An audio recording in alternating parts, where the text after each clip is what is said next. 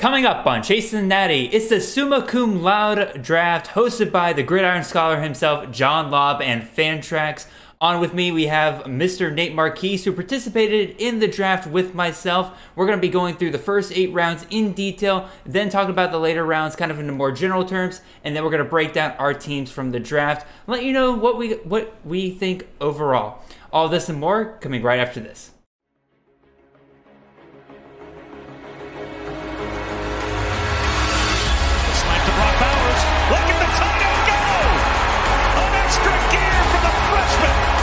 Zappy looking to Jared Stearns, who makes the catch and scores.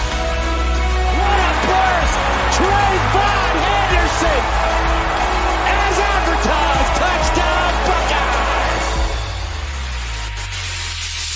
Buckeyes! This is Chasing the Natty, a college fantasy football podcast.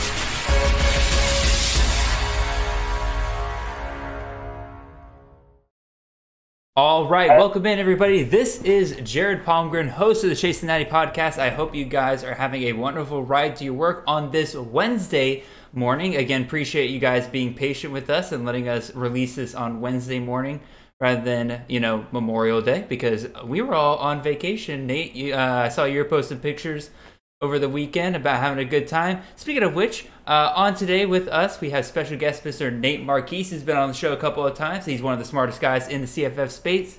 Nate, how are you doing, sir? How was your Memorial Day weekend? I'm doing great, man. We spent part of the weekend potty training our daughter, so not exactly the most riveting Memorial Day that you can have, but outside of that, we enjoyed it. We got to hang out with some friends, drank some beers, really just enjoyed the weather. We got some really nice weather here in Kansas City. So it was nice, man. It was a good Memorial Day. How about you? I went down with my family. We have a lake house, a family lake house down at Lake Jordan, Alabama. So haven't really been able to go down there recently. So we all decided it was a good time just to go down there during Memorial Day weekend. So had a good relaxing time down there. To the point where I couldn't participate in a draft on Sunday because I was so afraid that I wouldn't be, I would just be so relaxed that I just wouldn't be paying attention to my phone and they would kick me out of it. Right. So, again, it's been a good time. And again, really appreciate everybody kind of being patient with us and letting us release this a little bit later in the week for you guys. But again, we got a pretty full show for you guys today. Always happens whenever we break down a full mock draft for you guys. But again, so far this offseason, we've had some kind of major mocks that have kind of served as kind of like almost a checkpoint in terms of where experts are kind of feeling on the overall landscape of CFF. We had the first one back in February that we did, but if you go, I've been thinking about going back and looking at that and just seeing like how different that is compared to now. But even so, every year, the past several years, John Laude has been putting together the Summa Cum Laude draft. He brings together 12 different CFF experts right around this time every single year. It's always a grand old time. Usually it's the first live draft that a lot of us do every single year. I would have loved to have done another live stream of it this year, but unfortunately, again, things just didn't quite work out that way because of Memorial Day weekend and everything. But if you haven't had the chance already, go check out JD Yonk's Yonky? I'm sure I'm messing that up. I think it's Yonky, but I could be right. But even so, go check out JD Yonky. Yonker CFB is his YouTube channel. He and Josh Chevalier, who we had on last week, did a live stream together. I think they also had Nicholas Ian Allen as well, who joined them a little later. Great trio of guys. It was a fun time. Loved listening to that on the drive back after vacation. Absolutely awesome stuff. So, yeah, I guess, Nate, we just go ahead and hop right into this. We're going to break it down. The first 8 rounds, I'm going to list out exactly who was taken in each round. And then once we're through those 8 rounds, we're just going to talk about the back half of the draft. It was a 16-round draft. I guess I should probably go into that in a second about how it was all broken down and everything. But we'll break down the second half. And then Nate and I are going to talk about our teams, figure out whether our builds that we made out of it was something that we liked, if we think we can do better next time. We'll see how it goes. But even still, before we really get into that, you guys know my spiel. If you're watching this on YouTube, make sure you like, subscribe, comment down below. If you're listening on podcast, make sure you're following us. If you're listening, whether you are listening on the Campus Canton feed or you're listening to our own feed, always love to hear from you guys there, especially on those 5-star reviews. Love it, love it, love it. And if you haven't already, make sure you check out the rest of the C2C family of podcasts. Again, you usually get us on Monday mornings, the Chase and Natty podcast with myself and whoever I bring on that week. On Tuesdays, you have the Campus Life, the Canton or the college side of the flagship Campus Canton podcast. On Wednesdays, you have Debbie Debate at 9:30 at night with Austin Nays, Chris Moxley, Felix Sharp, and Matthew Bruning, which is then released the next morning. On Thursdays, you get the Canton Bound podcast, which is the NFL side of the Campus Canton flagship podcast. And then on Fridays, also on Thursdays, you get the Official with Alfred Fernandez, a recruiting analytics podcast, and he does some incredible interviews lately with some of the 2023 guys. So if you haven't really gotten into the 2023 class yet, absolutely check out those interviews. Some incredible stuff there from Alfred. And then finally, check out the Future Freshman podcast hosted by Brandon Sanders, and especially check out the latest episode where we did a CFF Dynasty freshman mock draft. Probably one of my favorite shows that I've ever been able to guest on. Love it, love it, love it. Check it all out. Even so, let's go ahead and get into this mock draft. Going real quickly here in terms of like how this is broken down. Again, 12 teams, 16 rounds. I believe it was 2 quarterback, 2 running back, 3 wide receiver, 1 tight end, 1 DST. That's actually a little bit of a twist compared to what the mocks, if you've been a part of my mock drafts and stuff like that. And even if you've been doing like Mike Bainbridge's mock drafts and everything, typically you don't see DSTs in the drafts this early. That was a little bit of a curveball thrown to us, which was fun. So we'll be able to analyze that a little bit here in terms of how we think about that landscape going forward. But even so, I say, did I miss anything, Nate, in terms of the rules or anything? Points. 6-point passing touchdowns. Yes, that is a very big thing here. So you'll see quarterbacks kind of come off the board probably a little bit earlier than you would typically see in some of these mock drafts. And then half-point PPR, I believe it was assumed, no tight end premium, all that good chat. Yep, I think that's pretty much it. By the way, everybody, I apologize. If I sound like I'm a little slower, it's because we're recording this much later at night than I typically do. So you get to deal with Sleepy Jared tonight. This is fun. Even so. Let's go through this first round. Started off with kind of chalky for the most part. Jackson Smith and Jigba off with the first pick. Second pick was Bijan Robinson. Third pick, not CJ Stroud, but Caleb Williams, quarterback out of USC. CJ Stroud then went off with the 4th pick. 5th pick was Travion Henderson. 6th pick was Jahmyr Gibbs. 7th pick was Deuce Vaughn. 8th pick was Rasheen Ali. 9th pick was A.T. Perry. 10th pick was Jordan Addison, wide receiver out of USC.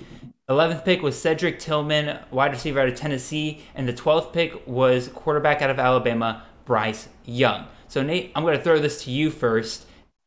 Who surprised you in this round, and who do you think is worth talking about here? Probably my pick. I had the 3rd pick overall, so I was pulling out of the 3 spot.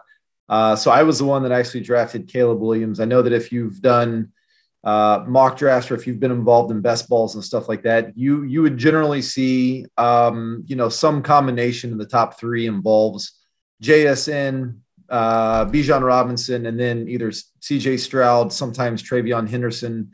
That's kind of what you tend to see there. This was a situation where I don't know. It was, I like the first 2. I would have been happy if one of those 2 dropped to me. But this is a good example of I really don't want to be in that kind of pick 3, 4, 5 range because I'm not as high on Travion as some other people or even Jahmyr Gibbs to a certain degree. And so I was kind of torn with the idea, okay, am I going – I'm pretty much no matter what, I'm going to reach for my guy here because my top quarterback is Caleb Williams. So I was just like, you know what, if it's a 6-point scoring league, I'm going with I'm going to go with the QB here. And it was between him or Stroud. And I actually prefer Caleb Williams over Stroud. So that's kind of my rationale behind it. But most of these other picks were pretty straightforward of what we tend to see as far as some ADP. I would say Maybe the bump of Jordan Addison going to USC was a little bit different. That's probably the first time I've seen him go in the first 9 picks. But he was kind of on that fringe anyways of the back end of the first round, early second round. So not a huge jump there, but those were probably 2 things that stood out to me. How about you? I was just ready to talk. And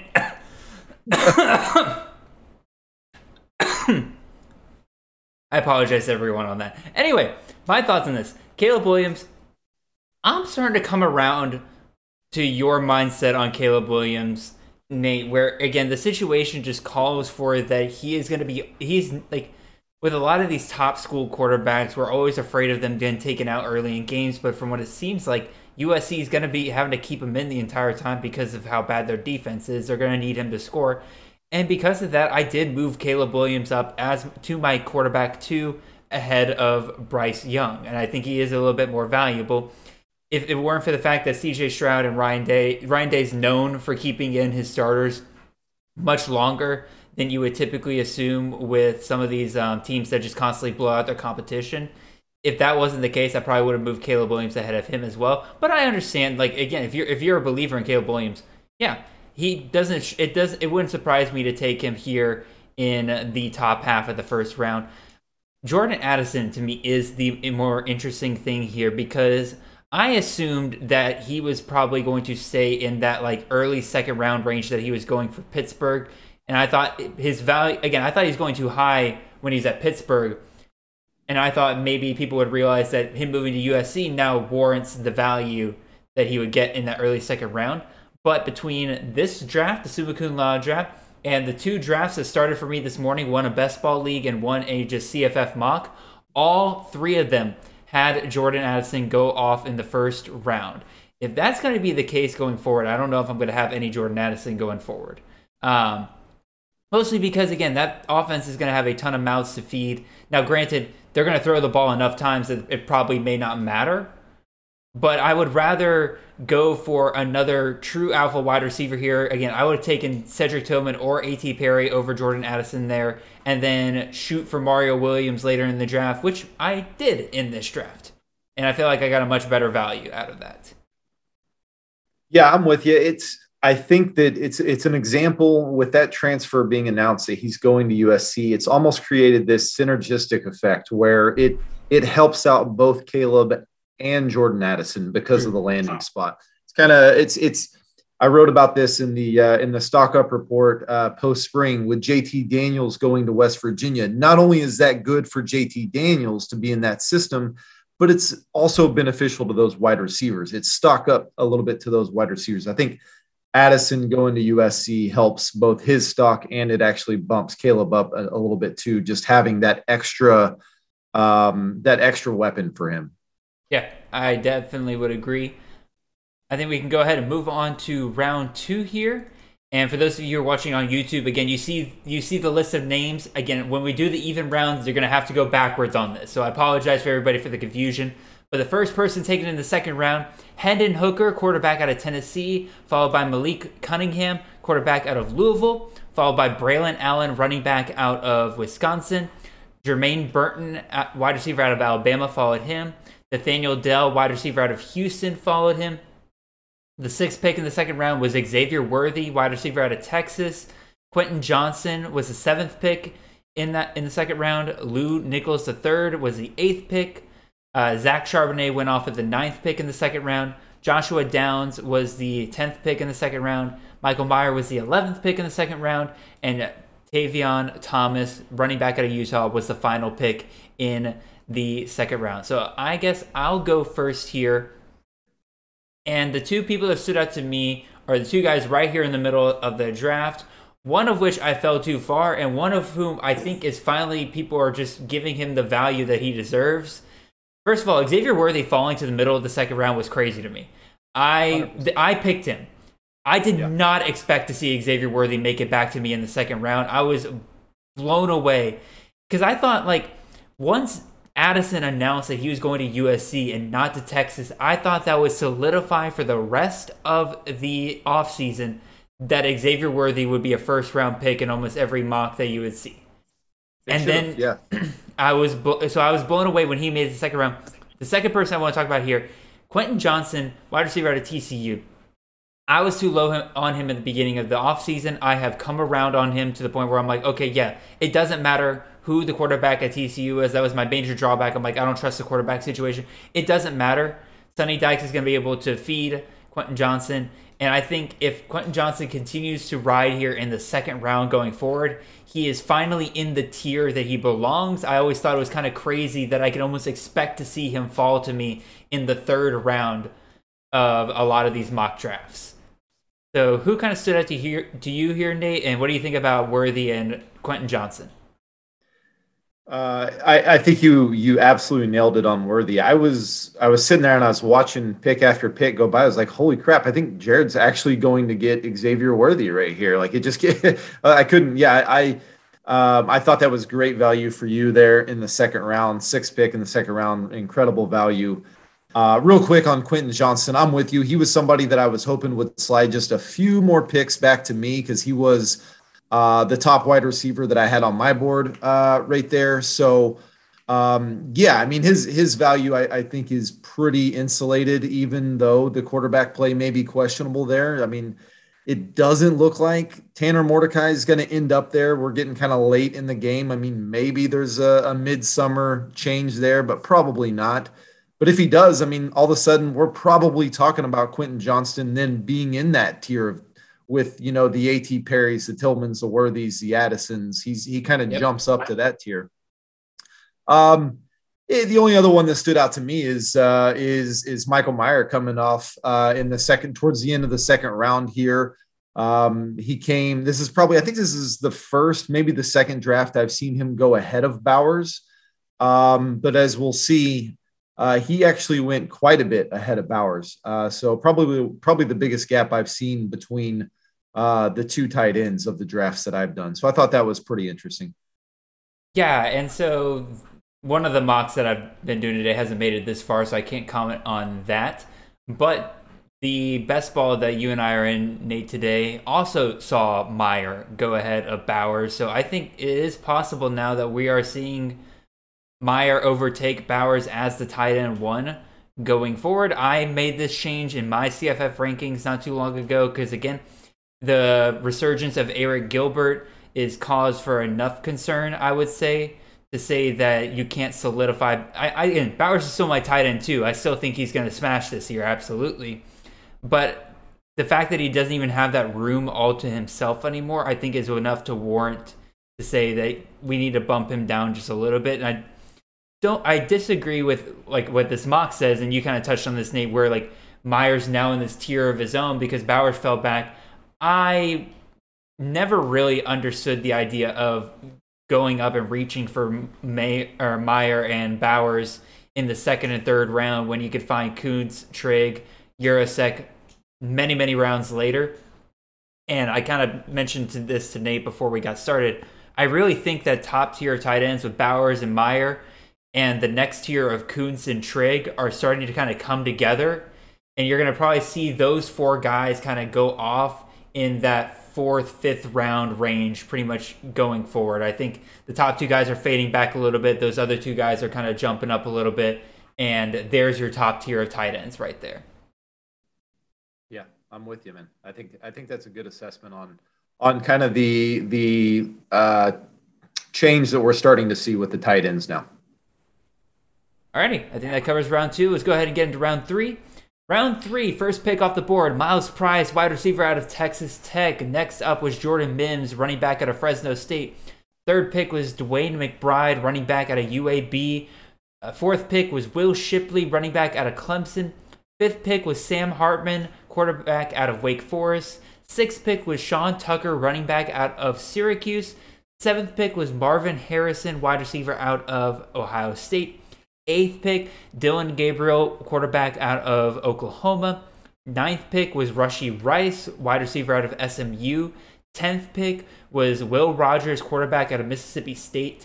The 11th pick was Marvin Mims, wide receiver out of Oklahoma. And the 12th pick was Kayshon Boutte, wide receiver out of LSU. That covers the third round. Nate, you are up first, sir. Which players kind of stood out to you here in the third round? I don't think that there's anything of this third round that stands out a ton to me outside of if you take a look at Keishon Butte being the last pick here in this round. No matter where he goes, he's a little bit of a polarizing player right now in some of the risk that's maybe that he carries. You could make an argument, no matter what, where he's taken of being higher. If he plays all of his games and he plays to his ability and he's healthy, then he's obviously of value at the end of a third round. But with that risk that comes with him, I'm just not 100% sold that everything's going smoothly there at LSU. I'm not sure how healthy he's going to be. This could be a pick that you could regret, 4 or 5 games into the season, or the other way around. If he does play well and things don't go well for LSU and he decides to just kind of sit out the last few games of the year, that's probably not great either. So there's some inherited risks there with Butte, I would say. To me, the thing that stuck out from this round, and this is like something I just remember from the draft, this is where I felt the squeeze of the 6-point passing touchdowns. Because I was used to the idea that I could get a guy like Will Rogers, Dylan Gabriel, slipping into the 4th round, or even Quinn Ewers, who I did end up getting in the 4th round. But like I as soon as I saw Dylan Gabriel, Will Rogers go off in succession here in the 3rd round, I was legitimately scared that I wasn't going to be able to get a quarterback in that tier for me, because that's what I was hoping to get in the 4th round. So this is where I think quarterbacks started going off a little bit earlier, in my opinion. Because again, Dylan Gabriel, I'm looking at my ADP right now, doesn't typically go off until about the 5th round. Will Rogers is a early 4th round guy. Quinn Ewers, Sam Hartman, they're late 3rd round guys. But again, they're going up a little bit earlier here compared to some of the other ones. Because again, like you don't have to worry about the rushing versus passing touchdowns anymore. They're all worth the same. The other person that stuck out to me here was Sean Tucker. Typically, you see Sean Tucker go off in the 2nd round. And again, he's another guy that like Worthy, that like all of a sudden I just was like, okay, is he just flying under the radar here? Just people aren't really thinking about him, because I legitimately thought I was gonna be able to get him there at the 3-7. I ended up taking Marvin Harrison Jr., which you take Ohio State wide receiver, especially on the outside. I don't think I've really looked back on that, but even still, like that's another name that kind of stuck out to me. I thought your Harrison pick was great. He was actually, whenever I took Josh Downs in the end of the 2nd round, it was between Downs and Harrison if I was going to be going wide receiver there. So I like the value that you got with Harrison. Tucker's one of those guys that some people are probably a little bit higher on him than I am. But for me, this is about where I think he should be going. Yeah. But I definitely, I would say, I don't know if I've seen him last past the 2nd round in any draft that I've been in. So yeah, this was getting pretty good value that Eric Froton got right there. Yeah, no, it was. I've never been excited to take Sean Tucker in the 2nd round. I don't think I ever did. But like when I saw him still there in the 3rd round, it is kind of amazing how just a round of difference can be, especially kind of this early on. As soon as I saw him still available there in the 3rd round, I was actually starting to get giddy. I'm like, oh, I could get some pretty good value here, in my opinion. So that's kind of what stuck out to me. Oh, go ahead. I was just going to say, just looking at the draft board, those first 3 picks for Eric Froton, Jahmyr Gibbs, Quentin Johnston, Sean Tucker, that's a really nice start to that draft. Yeah, I'd be very happy if those are my first three rounds. Especially if it's a PPR league, those 3 are going to get a ton of volume, especially those 2 running backs. Yep. Alrighty, let's go ahead and get up into the 4th round here. Again, remember, we're going backwards if you're watching this on YouTube. So first pick of the 4th round was Devin Achane, running back out of Texas A&M. Second pick was Cameron Ward, quarterback out of Washington State. Third pick, Zach Evans, running back out of Ole Miss. Fourth pick, Kamar Wheaton, running back out of SMU. 5th pick, Jaden Reed, wide receiver out of Michigan State. 6th pick, Quinn Ewers, quarterback out of Texas, not Ohio State. Fix that, Fantrax. 7th pick, Brock Bowers, tight end out of UGA. 8th pick was Stephon Cobbs, wide receiver out of Boise State. 9th pick was Chris Rodriguez, running back out of Kentucky. 10th pick, Dante Cephas, wide receiver out of Kent State. 11th pick, Blake Corum, running back out of Michigan. And the final pick, John Reese Plumlee, quarterback out of UCF. All right, my turn to kind of point out things that stick out to me, and there's a couple people who stick out to me here. I definitely think there's a couple of early my guys kind of taken here, because I've not seen Kamar Wheaton go off in the 4th round in any mock that I have seen. And granted, the upside is there. The Rhett Lashley offense at SMU has produced some pretty great running backs for us over the past couple of years. And Kamar Wheaton is a former 5-star. Even if you necessarily don't believe in his NFL upside, he still has a ton of talent, and he's going to an easier conference that doesn't exactly play the toughest of defenses. So I can understand that one.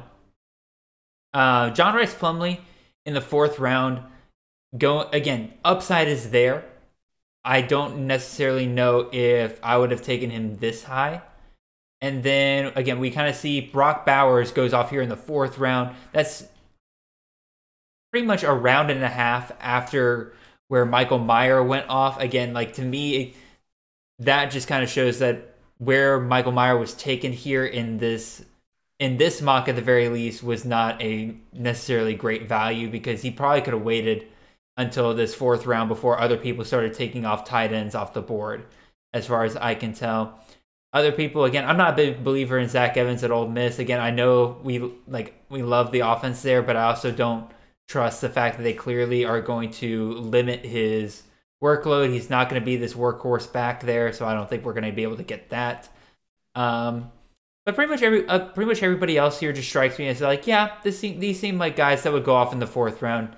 Nate, anybody kind of stick out to you, or you want to comment on any of the guys that I pointed out?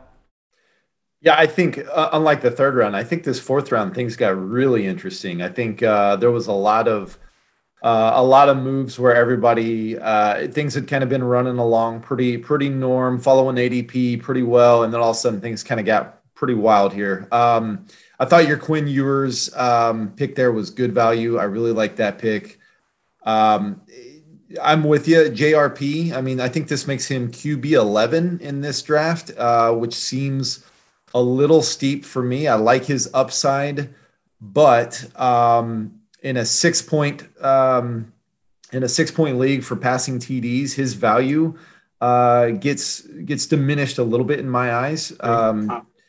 So that would concern me. Chris Rodriguez coming off this high in the 4th round, when we've heard some rumors that maybe he misses at least a couple of games, would be a little concerning for me. That just seems a bit high. I'm with you on Zach Evans. I'm probably not going to be comfortable taking him until somewhere around the 6th or 7th round, which means I'm not going to have any Zach Evans shares, because he's just going off before that.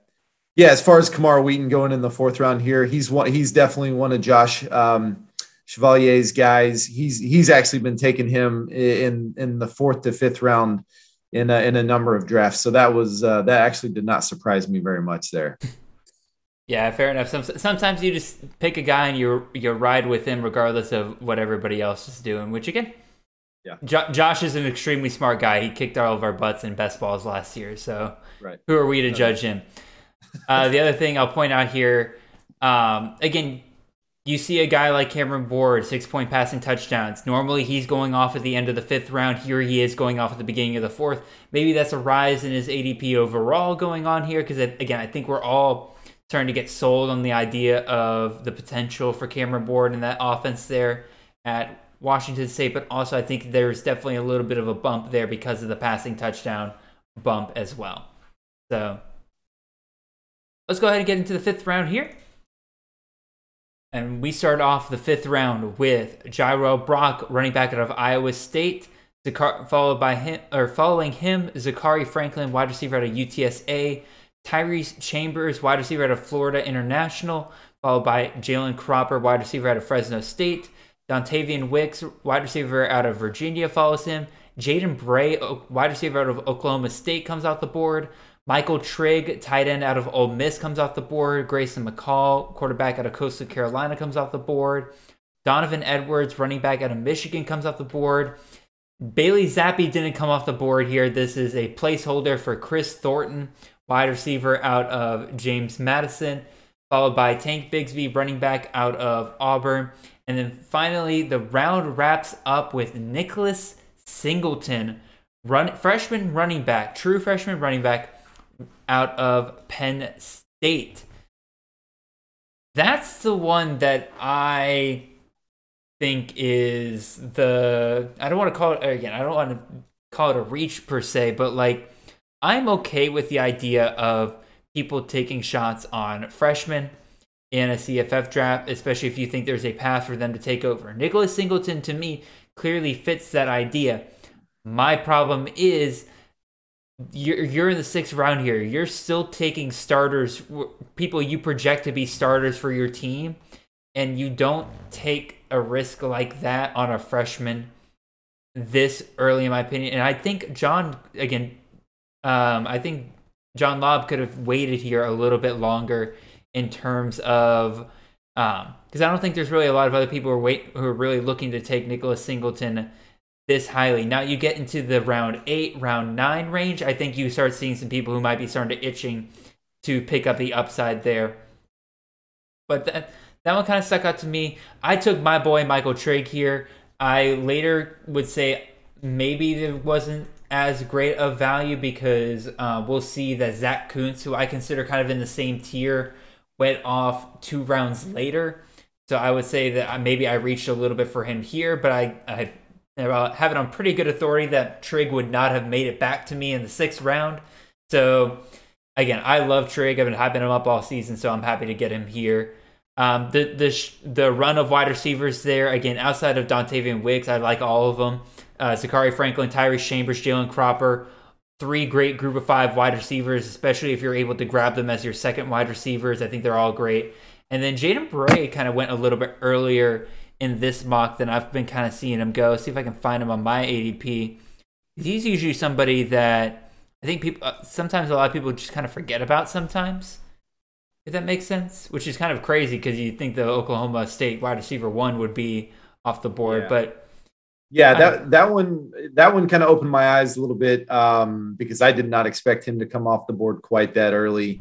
I get it. I mean, who doesn't want a piece of the boundary wide receiver in a Mike Gundy offense? They've been very fruitful for CFF owners for sure. It's just a little bit earlier than where I'd seen Jaden Bray go. Mm-hmm. I'm with you, Nick Singleton. The kid's talent is off the charts.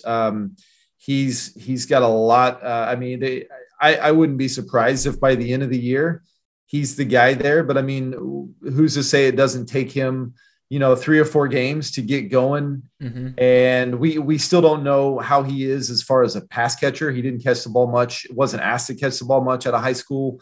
We don't know how he is as far as a pass blocker.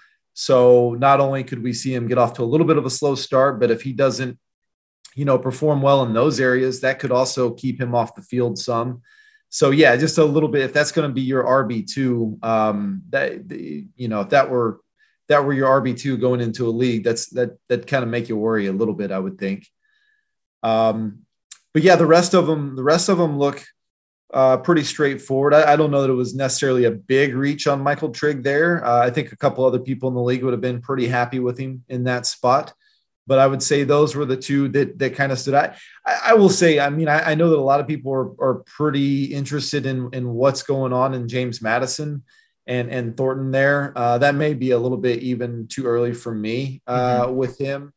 So, but I mean, this is kind of a follow-up on the last round. You're kind of getting into the part where things are starting to separate and people are kind of have their guys, and you're starting to see some variation from previous drafts kind of take place here around rounds 4 or 5. And that's kind of what's separating this year in terms of like all these mocks and everything from years past. Like, I think there's some consensus on like the tiers, but in terms of like, there's just not a ton of overall consensus. Xavier and I were actually talking about this a little bit earlier, where in the mock draft that I'm running today, CJ Stroud went off first pick, but in the best ball that you and I are doing, Nate, CJ Stroud went off as the 12th pick in the first round, like a very tail end of the first round, almost made it into the second round. So there's just a kind of a wide variety of where guys are being taken this year. Is like, you can't really look at some of these players and say like, oh, that's a definite guy I can get in the 4th round, because people aren't afraid this year to reach up and go get their guys, which isn't necessarily a bad thing. Sometimes you gotta just play for your guys. You want to have guys on your team that you want to root for. So, yeah, I'm with you. Alrighty, I think that's good. Let's go ahead and get into the sixth round here. Starting off in the sixth round, we got Zay Flowers, wide receiver out of Boston College. You got Dejon Stribling, wide receiver out of Washington State. Titus Swin, running back out of Wyoming. Ontario Brown, running back out of Northern Illinois. Parker Washington, wide receiver out of Penn State. Running back out of UCF, Isaiah Bowser. Wide receiver, Mac Hippenhammer out of Miami of Ohio. Running back, Keaton Mitchell out of East Carolina. Will Levis, quarterback out of Kentucky, comes off the board here. Chris Smith, running back out of Louisiana, comes off the board. Tavian Robinson, wide receiver out of Kentucky, comes off as the 11th pick in this round. And then the round finishes up with Kanata Mumpfield, wide receiver out of Pittsburgh. So a couple names stick out to me here. Those first three wide receivers, Zay Flowers, Dejon Stribling, Parker Washington, I think are all being taken a little too early here. Definitely strikes me as if I see those guys coming off the board, typically tells me that, okay, we're in a range of wide receivers where I could probably wait a little bit and probably still get some value. I do like the back half a little bit better. I like Mac Hippenhammer. Tavian Robinson, wide receiver out of Kentucky. I think he's going to be a volume machine here. The one I'll point out really here is Kanata Mumpfield, wide receiver out of Pittsburgh. So obviously Addison leaves. It leaves a big receiving hole for that Pittsburgh offense kind of going forward. Nate, do you see Kanata Mumpfield kind of sticking here in the sixth round? Or do you see this more as like somebody kind of took him just a little bit too early? What do you think? I haven't seen him go quite this early, to be honest with you. Obviously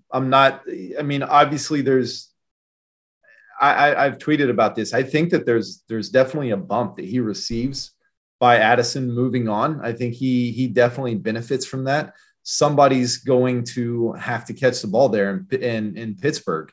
I don't know that it's a great passing offense by any stretch. We saw what Cignetti did at Boston College the last couple years, and Zay Flowers was okay, inconsistent, but had his moments. Mm-hmm. And I think what Zay Flowers has done, or the last couple of years, Mumpfield could come close to some of those numbers.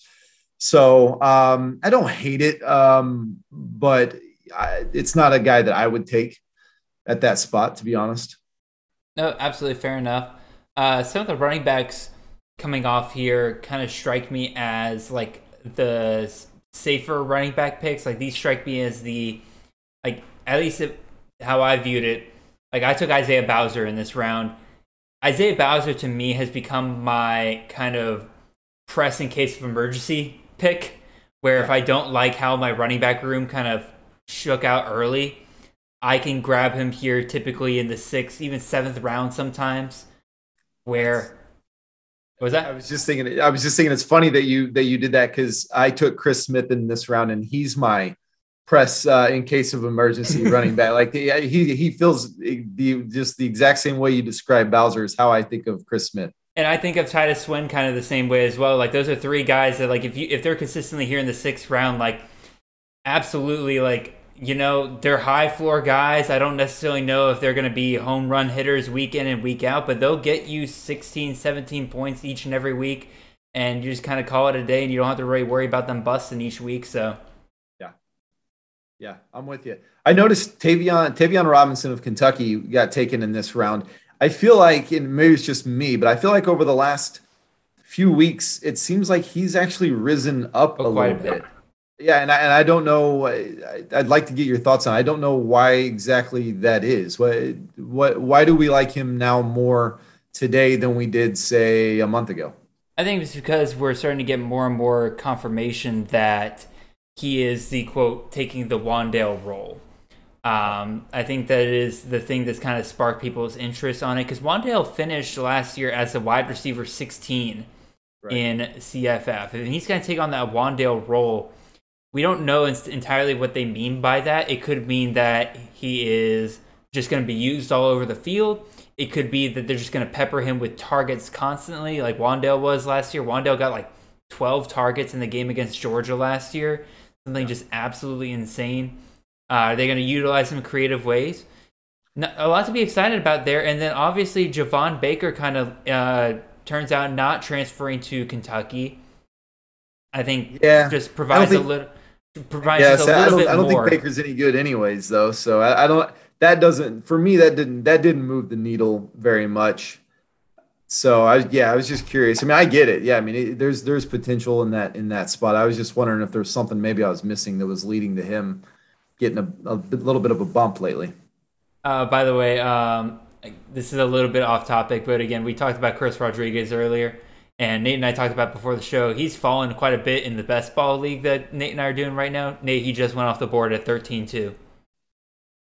Yeah, a little bit different from where he's gone in the last. It's a little bit drafts. Different, but honestly, like coming back on the 13th round, I was thinking about taking a shot on him because, like, yeah, he might miss some of those like big games early on and everything, but like, 13th round, why not take a shot on him?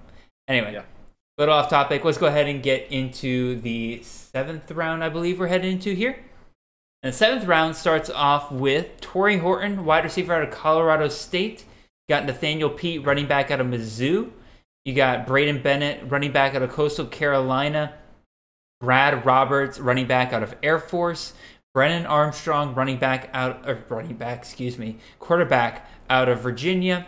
Byron Cardwell, running back out of Oregon. Garrett Schrader, quarterback out of Syracuse. Dominic Richardson, quarterback. Golly. See, y'all get tired, Jared, tonight. So he's going to mess up all the positions. Dominic Richardson, running back out of Oklahoma State. Zach Kuntz comes off the board, tight end out of Old Dominion. Aiden O'Connell, quarterback out of Purdue, comes off the board. Travis Dye, running back out of USC. And Raheem Sanders, running back out of Arkansas, all come off the board. So, Nate, it is your turn, sir. Who are the guys that kind of stick out to you in this round? So, as I'm looking at it, this round as a whole is the almost like I would call it like the running back upside round. Like, yes. So we've got Nathaniel Pete at Missouri, Braden Bennett, Coastal, Byron Cardwell, Richardson, Dye, and Sanders. Now, Brad Roberts at Air Force. We know he's got the job. We know he's not a high ceiling guy, but he's a very, very high floor guy. He's another one of those break in case of emergency running backs. Absolutely. The rest of those guys are in a situation where they are in really, really nice running back systems. If they get the job and they get the bulk of it, they could blow up. And this could be really good value for any of those guys we just named. I love the value that we're seeing here with Cardwell and Richardson, even Nathaniel Pete. Like, I think those are all really good values in this range is where they should be going. They're the type that I think that they could pay off very well for somebody that takes them in this range right here. And they could also, they also have the issue of maybe not performing, or the system doesn't turn out with the new coaching staff as well, for Cardwell or Dye or whatever. But yeah, guys like Braden Bennett have huge upside if they can get, 65 to 70% of the workload. Same thing with Raheem Sanders. Yep. Big upside. Got to get the workload though. Yeah, that's kind of my big problem with some of these guys who are kind of coming off here with Travis Dye, Raheem Sanders, and Braden Bennett is that we've seen these coaching staffs kind of shift towards a running back by committee kind of approach in the past, especially Arkansas and Coastal Carolina as well. And Coastal Carolina, like, they run the ball enough that they can have two guys that perform well for your CFF week in and week out. But even still, like, there's definitely like some risk there. But again, when Braden Bennett was going off in like the 4th, 5th round, I was like, no way am I taking him this high. Going in the 7th round, I'm willing to, like, some of these guys with the upside, I'm definitely more comfortable kind of taking them right around this spot as well. Let me ask you this, Nate, because you're a big fan of this guy as well. And I want to ask you, because I've been seeing Garrett Schrader, he was in that like second tier quarterbacks that would kind of come off around the 4th, 5th round, kind of earlier this summer, but now he's falling into like the 7th to the 9th round range in a couple of mocks and stuff that I've been doing recently. What do you think is kind of causing that, and do you think it's warranted? So we didn't get to see him perform in the spring game. That probably didn't help. The fact that he was, they held him out due to injury. He pulled his. Now I will say the word is that he pulled his hamstring on a 70-yard touchdown run in an earlier scrimmage. So I don't know that not seeing him in the spring game would affect me that much. But so I think that may be part of it. The fact that the backup QB performed very well, Lamson. They just got Del Rio in from Florida. That may have some people with a little bit of kind of some cold feet on him. Outside of that, I don't know. I mean, I would say in this format where it's 6-point passing touchdowns, I would say his kind of like JRP, his ceiling then kind of gets knocked down a notch or two just because of that scoring system. Outside of that, I think it's just preference. Some people like me are comfortable with the risk that comes with Garrett Schrader. There's a lot of other people that say he can't throw a forward pass normally. I have no interest in a quarterback that can't do that. And I get it. I get it. Yeah, I definitely get it because I've just seen him drop in a couple of box I've done recently. And I've picked him up in I think 2 out of the last 3 that I've done. And I'm just wondering, am I missing something here? Huge shout out to Josh Chevalier here, though, about him picking up Zach Kuntz. Again, I pointed out the fact that I consider him in the same tier as Michael Trigg, and he got him 2 rounds after Michael Trigg went off the board at tight end. And I think it was in this next round, the 8th round, that you start seeing more of the tight ends start coming off the board and everything. So I think grabbing Kuntz right before all the rest of them come off, great value there. Anybody else here stick out to me? Again, I pointed out the fact that Brad Roberts is another one of those great break in case of emergency running backs. Yeah. Torrey Horton, Colorado State. This is kind of something I've been kind of back and forth on myself recently of are we going after the right wide receiver here at Colorado State? I think Torrey Horton has become the safest guy that we can get in that system because he's an outside receiver. He's going to get the start. And then Melquan Stovall and Dante Wright, whoever gets that starting slot job is going to be incredible for CFF, but I think it's one of those things where we just aren't quite sure how that's breaking down. Am I talking crazy here, Nate, or is that how you're kind of feeling about it as well? No, I think he's in that same category as the running backs that are in this round, where he's in a really, really nice system. And if he's the one that gets, if he's the one that gets the target, the higher target share, then he's going to blow up. But there's also some inherited risks there that you're taking on with him, and that there's also a chance he's the wide receiver 3 on that team. Very true. I think safe to say he will be their top boundary wide receiver. I think the battle then comes down to Dante Wright and Melquan Stovall for the inside positions. Mm-hmm. So I'm with you. I think as far as those 3, I think he's the safest of the 3, and his ceiling honestly might be higher than the other 2. So I'm good with this value right here. I think it's a pretty good pick. All righty. Let's go ahead and talk about the last round. We're going to kind of break down in detail here. It's the 8th round, and starting off the 8th round, Muhammad Ibrahim, running back out of Minnesota, comes off the board. Benjamin Urasek, tight end out of Stanford, comes off the board. Tyrone Tracy, wide receiver out of Purdue, comes off the board. Tanner Mordecai, quarterback out of SMU, comes off the board. Jacob Cowling, wide receiver out of Arizona. Mario Williams, wide receiver out of USC, off the board. Jake Heiner, quarterback out of Fresno State, was 7th pick here. Marquez Cooper, running back out of Kent State, comes off the board. Anthony Richardson, quarterback out of Florida, comes off the board. Colin Schlee, quarterback out of Kent State, comes off the board. Dorian Thompson-Robinson, quarterback out of UCLA, comes off the board. And the round finishes up with running back out of UTSA, Ty Edwards. Nate, you said last round was the high upside running back round. I am seeing the high upside QB round here, especially in that run of Anthony Richardson, Colin Schlee, and Dorian Thompson-Robinson, and their potential rushing ability going forward. That is kind of what sticks out to me here.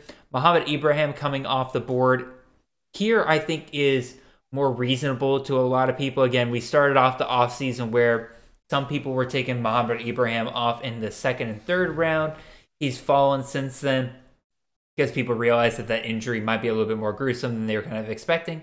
But I think it's still fair to say that he seems like, again, all available reports that he'll be back for this season. Probably not get back to 30 carries a game, but he'll still be a pretty nice value here. Probably get into the 20, 25 range of carries per game. So he won't be the absolute beast he was for CFF. But I think down here, if that's what you expect out of him, between him, Trayshawn Potts, and Zach Evans behind him and everything, pretty good value here. And then I mentioned earlier, I grabbed Mario Williams in this round. Again, I think it's a much better value, in my opinion, than grabbing Jordan Addison all the way up in the first round, because I could easily see those guys being within 10 receptions of each other by the end of the year, and there's a 7-round difference in ADP for them, at least for this draft.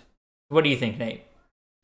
Yeah, I'll kind of disagree. I'll a little bit with you on Mario Williams. I'll kind of lean into that for a second. I think, and I've kind of seen this in some drafts since the rumors became that Addison was heading to USC. I saw Williams' value decline, and I think rightfully so. The idea that he could be the wide receiver 1 in that offense is pretty enamoring. The idea of being wide receiver 2, not quite as appealing. And so he was kind of going in this 8 to 9 round range before the Addison stuff happened. So, and I've seen him go kind of in the 12 to 15 round range. So I thought maybe this was a little early for you to go Mario Williams. This is probably the first pick that you made that I was like, that one I probably wouldn't have done. But outside of that, this round, yeah, I mean, obviously people are kind of staking their claim on some of their quarterbacks. You could even throw Tanner Mordecai in that group of high end potential quarterbacks here. So yeah, I mean, I think any of those quarterbacks that were taken, Richardson, Schlee, DTR, Mordecai, I think all of those are right in this round 8 range is pretty fair given their upside. So, and I'm with you on Ibrahim, Mo Ibrahim. I mean, I think once we get into this range, then yeah, okay. Now the risk of his injury, of potentially not getting 30 carries a game like he was before he went down, like those, it now makes it a little bit more worth it in my mind. Yeah, and I definitely get your point on Mario Williams. Again, like this was starting to get to the range where I was like, this is where, like, I've been trying to do my best with, because I do a ton of mocks and I do a ton of like different drafts and stuff like that. I don't want to be somebody that takes the same people over and over again. Yeah. Because I just don't want to get into that habit.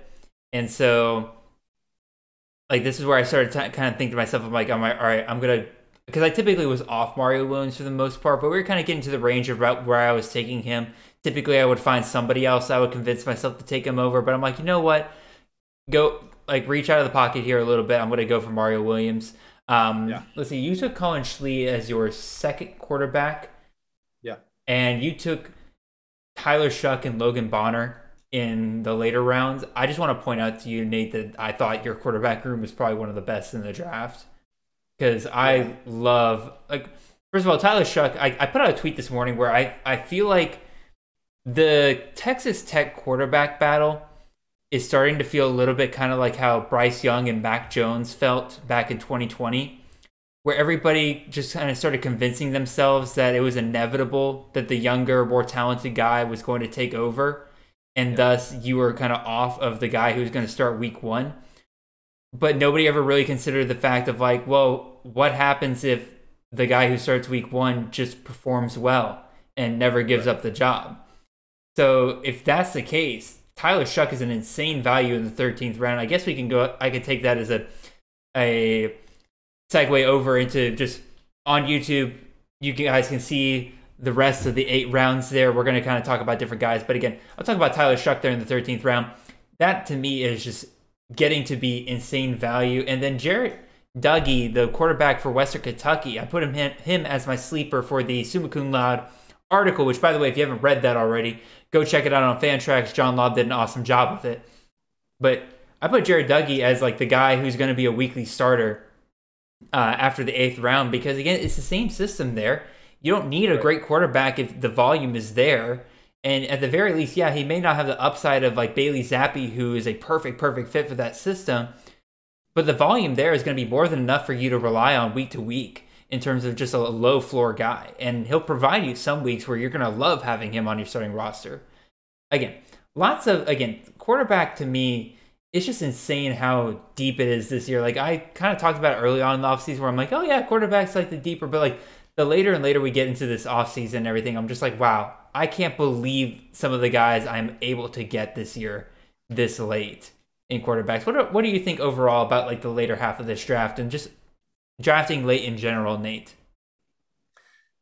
So there was, I'll point out a few that stood out to me that I was just like, okay, I think that was really good value. And then there was a couple that I think were less value. And I won't look at anything on my team or your team just because I know that we're going to quickly run through those here in a little bit. But so one that kind of stood out was Sam Pinckney, which I think John got in the 13th round. I thought that was really good. I've been seeing him go a little bit earlier than that. And if what we're hearing is true, that he's the wide receiver one there at Coastal, man, that's a nice spot to have. I mean, we're talking about that's John's like wide receiver fifth or sixth. That's really nice because they lose a lot of production, obviously, with Highlight and Isaiah Likely moving on. There's a lot of targets to be had, and that's an extremely efficient passing offense. So there's opportunity for him, even if he doesn't get 100 targets, even if he gets, to 50, 55 catches, that's a really good value as your wide receiver 5 or 6 there. That one stood out. Both of the Maryland wide receivers, I felt like went a little bit earlier than what I would be comfortable taking them at. Dante Demas went at the 10th round, and Jarrett went in the 11th round. They were only separated by about 5 or 6 picks. I get that that's a nice offense, but Demas with some injury issues. Raheem Jarrett, I just think has been underwhelming whenever he's had the opportunity. Copeland coming in there, he looked really nice in the spring. I just think that I would be more comfortable waiting on those guys a little bit later. I'll plug my sleeper here for the article as well, because I listed Jacob Copeland as my sleeper. Oh yeah, for CFF. Was he taken? I didn't take him here because, again, I was avoiding guys that I normally take, and I had taken Jacob Copeland near the end of some of these drafts right around this range in the past, so I was trying to take different guys. But I heavily considered him at this point. Yeah. And the fact that he's going much later than Raheem Jarrett or Dante Demas, and to me, has almost even better shot at taking over as the wide receiver one in terms of just like not having the injury history that Demas has, not living up to his potential that Raheem Jarrett has, and the fact that, again, I just think he's just a good overall wide receiver, just hasn't had the greatest of situations around him the last couple of years.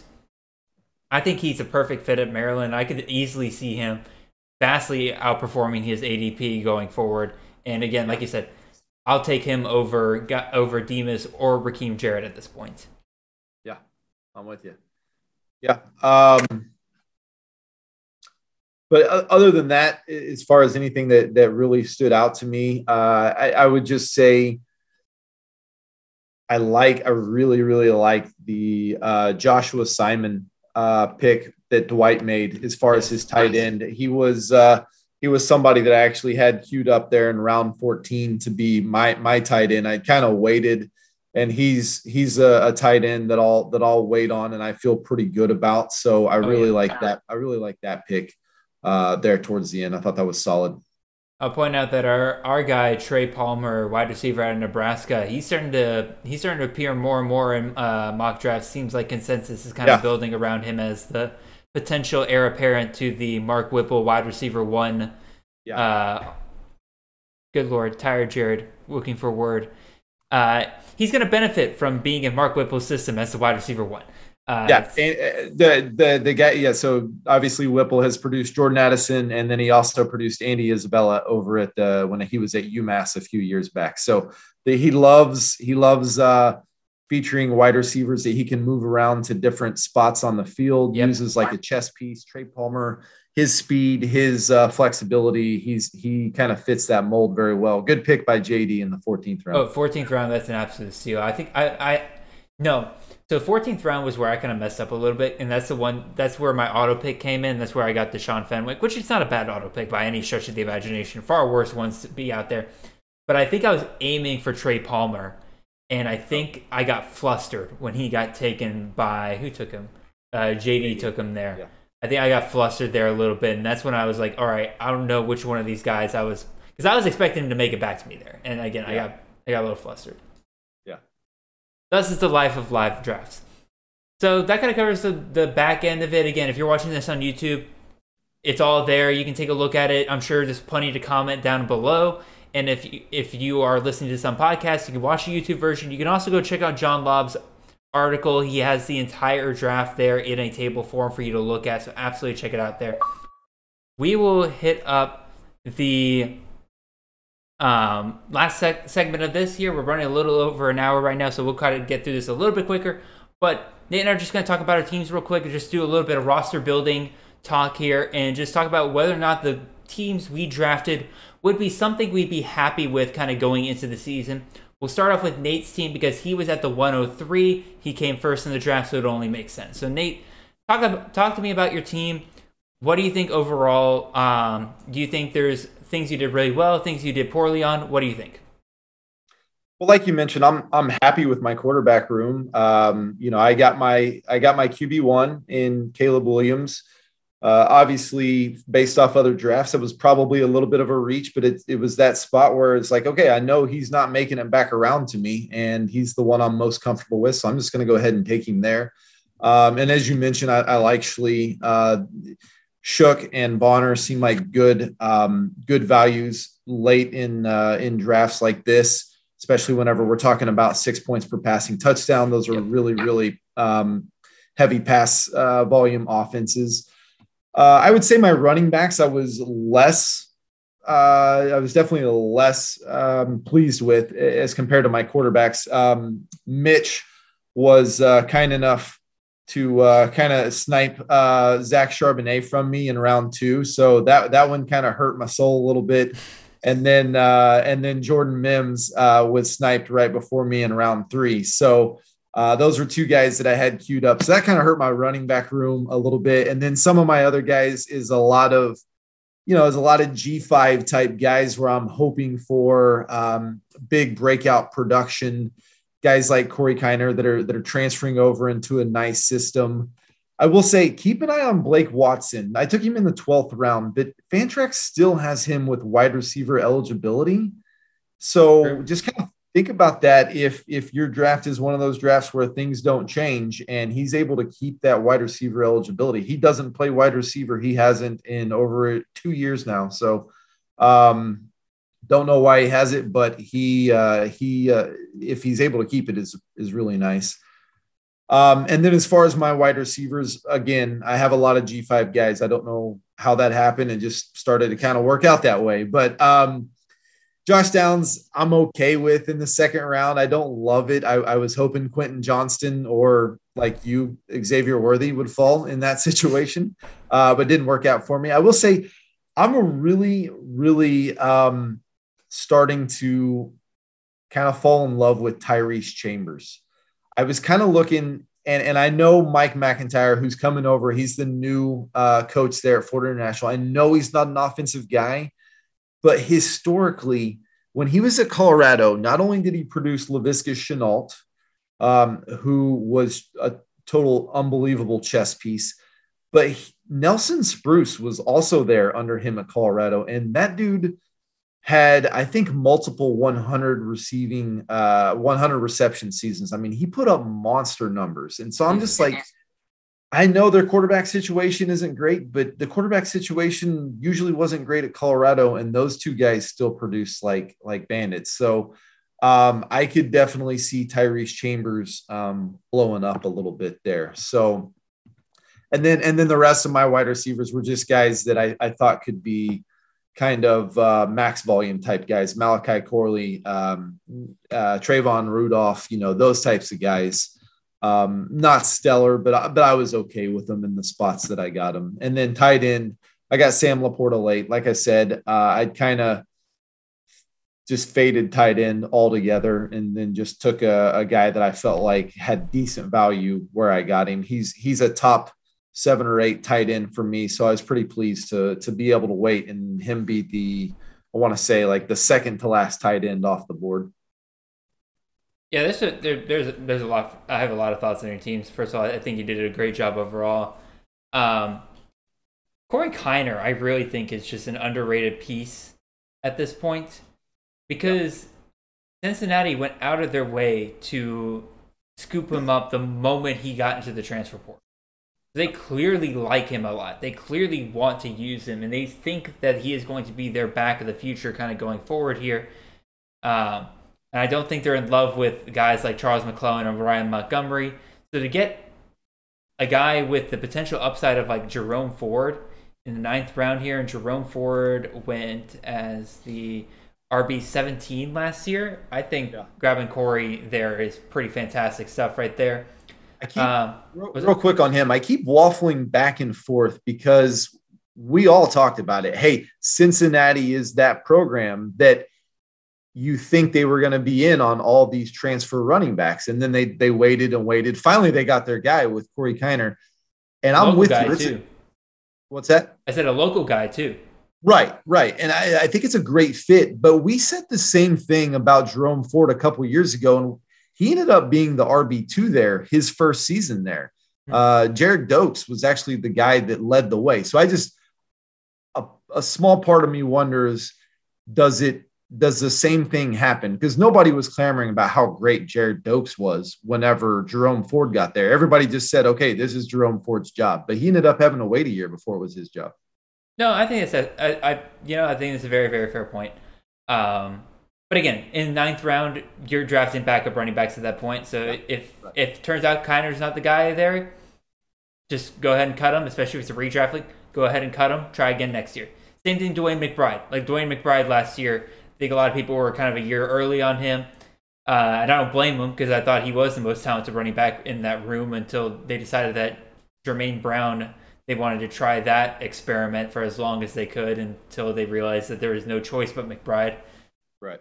But some of the other guys here, again, I am gushing over your QB room here. I think I would be very happy walking into a season like this. Trayvon Rudolph. Brandon has this idea that like Trayvon Rudolph is my guy, and that's because I sniped him from him in our Dynasty League. But like, I'm not as high on Trayvon Rudolph as like some other people, because he was going in like the 7th round in a lot of drafts, and I thought that was just a little too high. But him falling into the 11th here, I think some pretty nice value, and I would definitely be considering taking him about this late. And then I'm with you completely on the tight end. If you miss out on those top 4 guys, Bowers, Meyer, Trigg, Kuntz, just wait. You can grab probably your favorite guy after that group. You could probably wait until like the 14th, 15th round, even later than that. And you'll probably find a guy with a pretty decent amount of upside, or a guy that you cut after 2 weeks because you realize that, hey, tight ends are fickle. Right. And then you pick Pittsburgh DST there at the end. Is there any reason why you went for Pittsburgh, or were you just kind of picking a DST? Really not much, not much analysis on that one. I waited till the very end because in a mock, I'm just not going to reach on a defense, to be honest with you. And they rush the quarterback like crazy. So they tend to get a lot of sacks. They tend to get some turnovers. So if I'm going to wait on defense, I want one that's going to create, some turnovers and sack points. All righty. Well, that's Nate's team. I would say Nate has a pretty good team going into the season if this was a real league. We'll go over to my team here. So 1st round went Deuce Vaughn, 2nd round Xavier Worthy, 3rd round Marvin Harrison Jr., 4th round Quinn Ewers, 5th round Michael Trigg, 6th round Isaiah Bowser, Garrett Schrader, 7th round. My first 7 rounds I loved. I felt very good about my first 7 rounds. After that is where I started to kind of, again, part of it was me trying to force myself to pick other guys that I normally wouldn't pick. But also, like, I just wasn't as in love with a lot of the picks I kind of made afterwards. Christopher Brooks and Tay McWilliams, I think, are 2 running backs I picked late that I think provide some nice upside there. Probably some maybe low ceiling, high floor guys that definitely would help me out there. But man, I love to start. Like, if I could start a draft like I did those first 7 rounds every single time, I would feel very good about myself going into any kind of season. I did throw one name out there at the very end, and I think some people might be hating me a little bit for this because I think some people wanted this to fly under the radar. But Keenan Christian, I spelled this name wrong on the graphic, so my apologies, Keenan. But he is a running back that has just transferred to San Diego State. If I remember correctly, he's a former 4-star running back that's now headed over there from USC. And so that strikes me as, again, you lose Greg Bell from last year. That running back position is kind of open. Chance Bell is kind of who we assumed there as somebody who would take over that job. But them bringing in Christian, I think, is a little bit of an interesting kind of twist to what we thought was going to go on there this year. And so I think I just kind of threw that name out there as somebody to kind of consider going forward.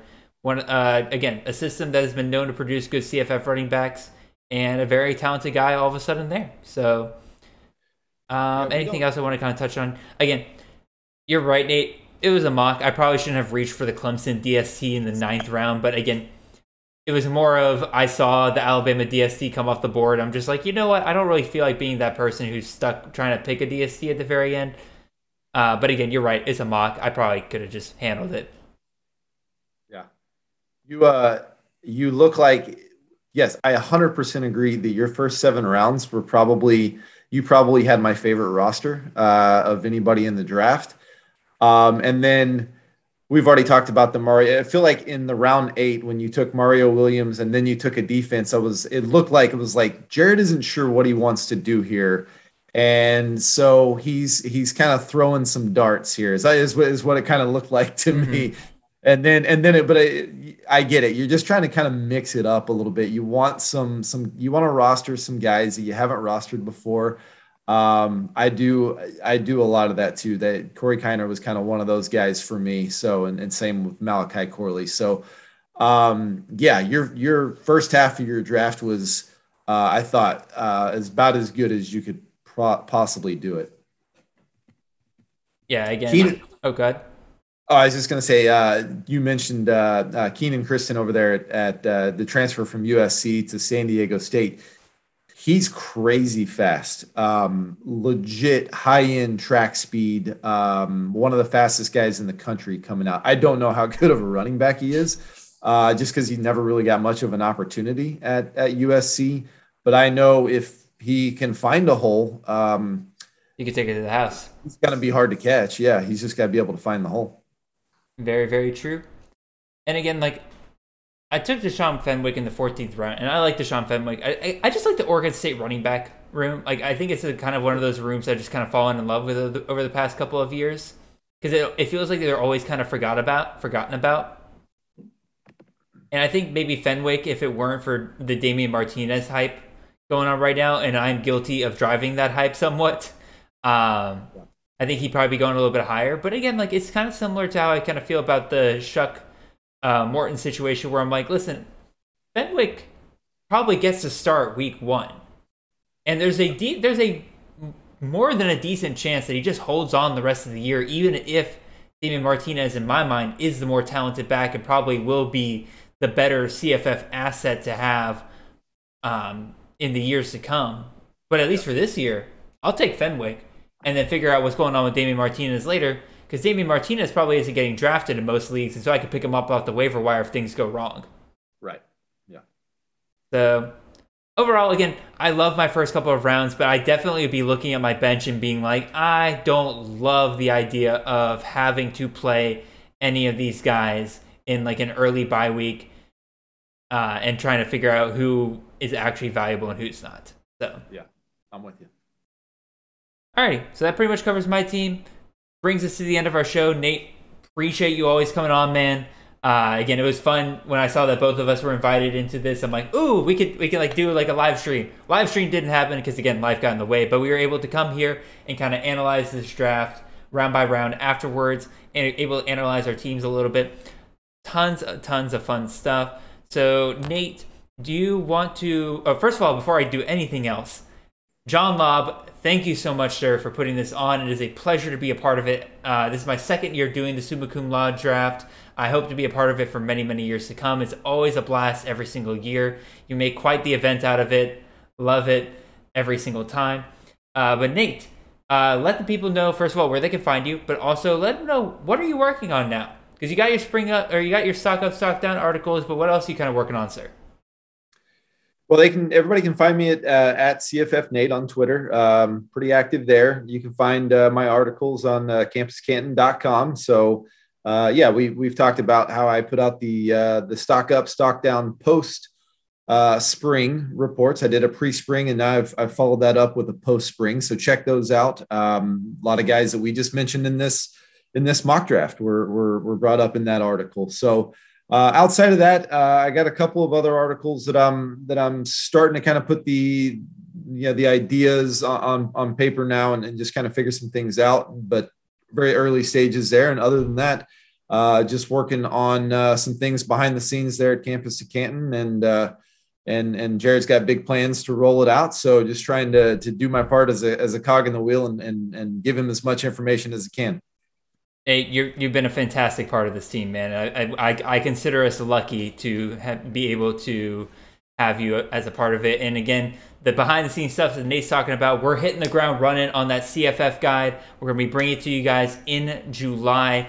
We're breaking down all 131 FBS teams. It's a massive undertaking. We're loving it. It's going to be a great time. We're also going to be providing some breakdowns for a lot of the top players for CFF going forward, so there's gonna be fun stuff like that, and we're still figuring out all the different stuff we're gonna include in the guide. It's gonna be a great time. Absolutely check it out. Got a little surprise for you guys coming later this week. One thing that I kind of wanted to do pretty much for the past kind of couple of months now is part of what makes CFF charming is that we hype up a lot of these players that normally wouldn't get a ton of hype in the CFF or the CFB media. Like, we got the we are gushing over the starting quarterback out of Louisville, and you can hardly hear about them and outside of any of the Louisville games on TV and stuff like that, but we love it. We got the top wide receiver out of Kent State. We're taking him in the 4th round. We love guys like this. These are guys that nobody really ever talks about. And I have started the process of getting into contact with some of these more unique players that are kind of more unique to the CFF hype. And we're going to try to interview some of them. And so absolutely be on the lookout for later this week for the first edition of those kind of interviews going forward. I think you guys are going to very much enjoy that. So between that, the CFF guide, more Chase and Natty content coming for you guys. Got a lot of stuff coming for you guys. I appreciate you guys tuning in and dealing with Tired Jared tonight, because Tired Jared is very tired now and also realizes he still has to edit this and put it all together. But even still, really appreciate you guys, and y'all have a wonderful and blessed day. Have a good one. Cheers.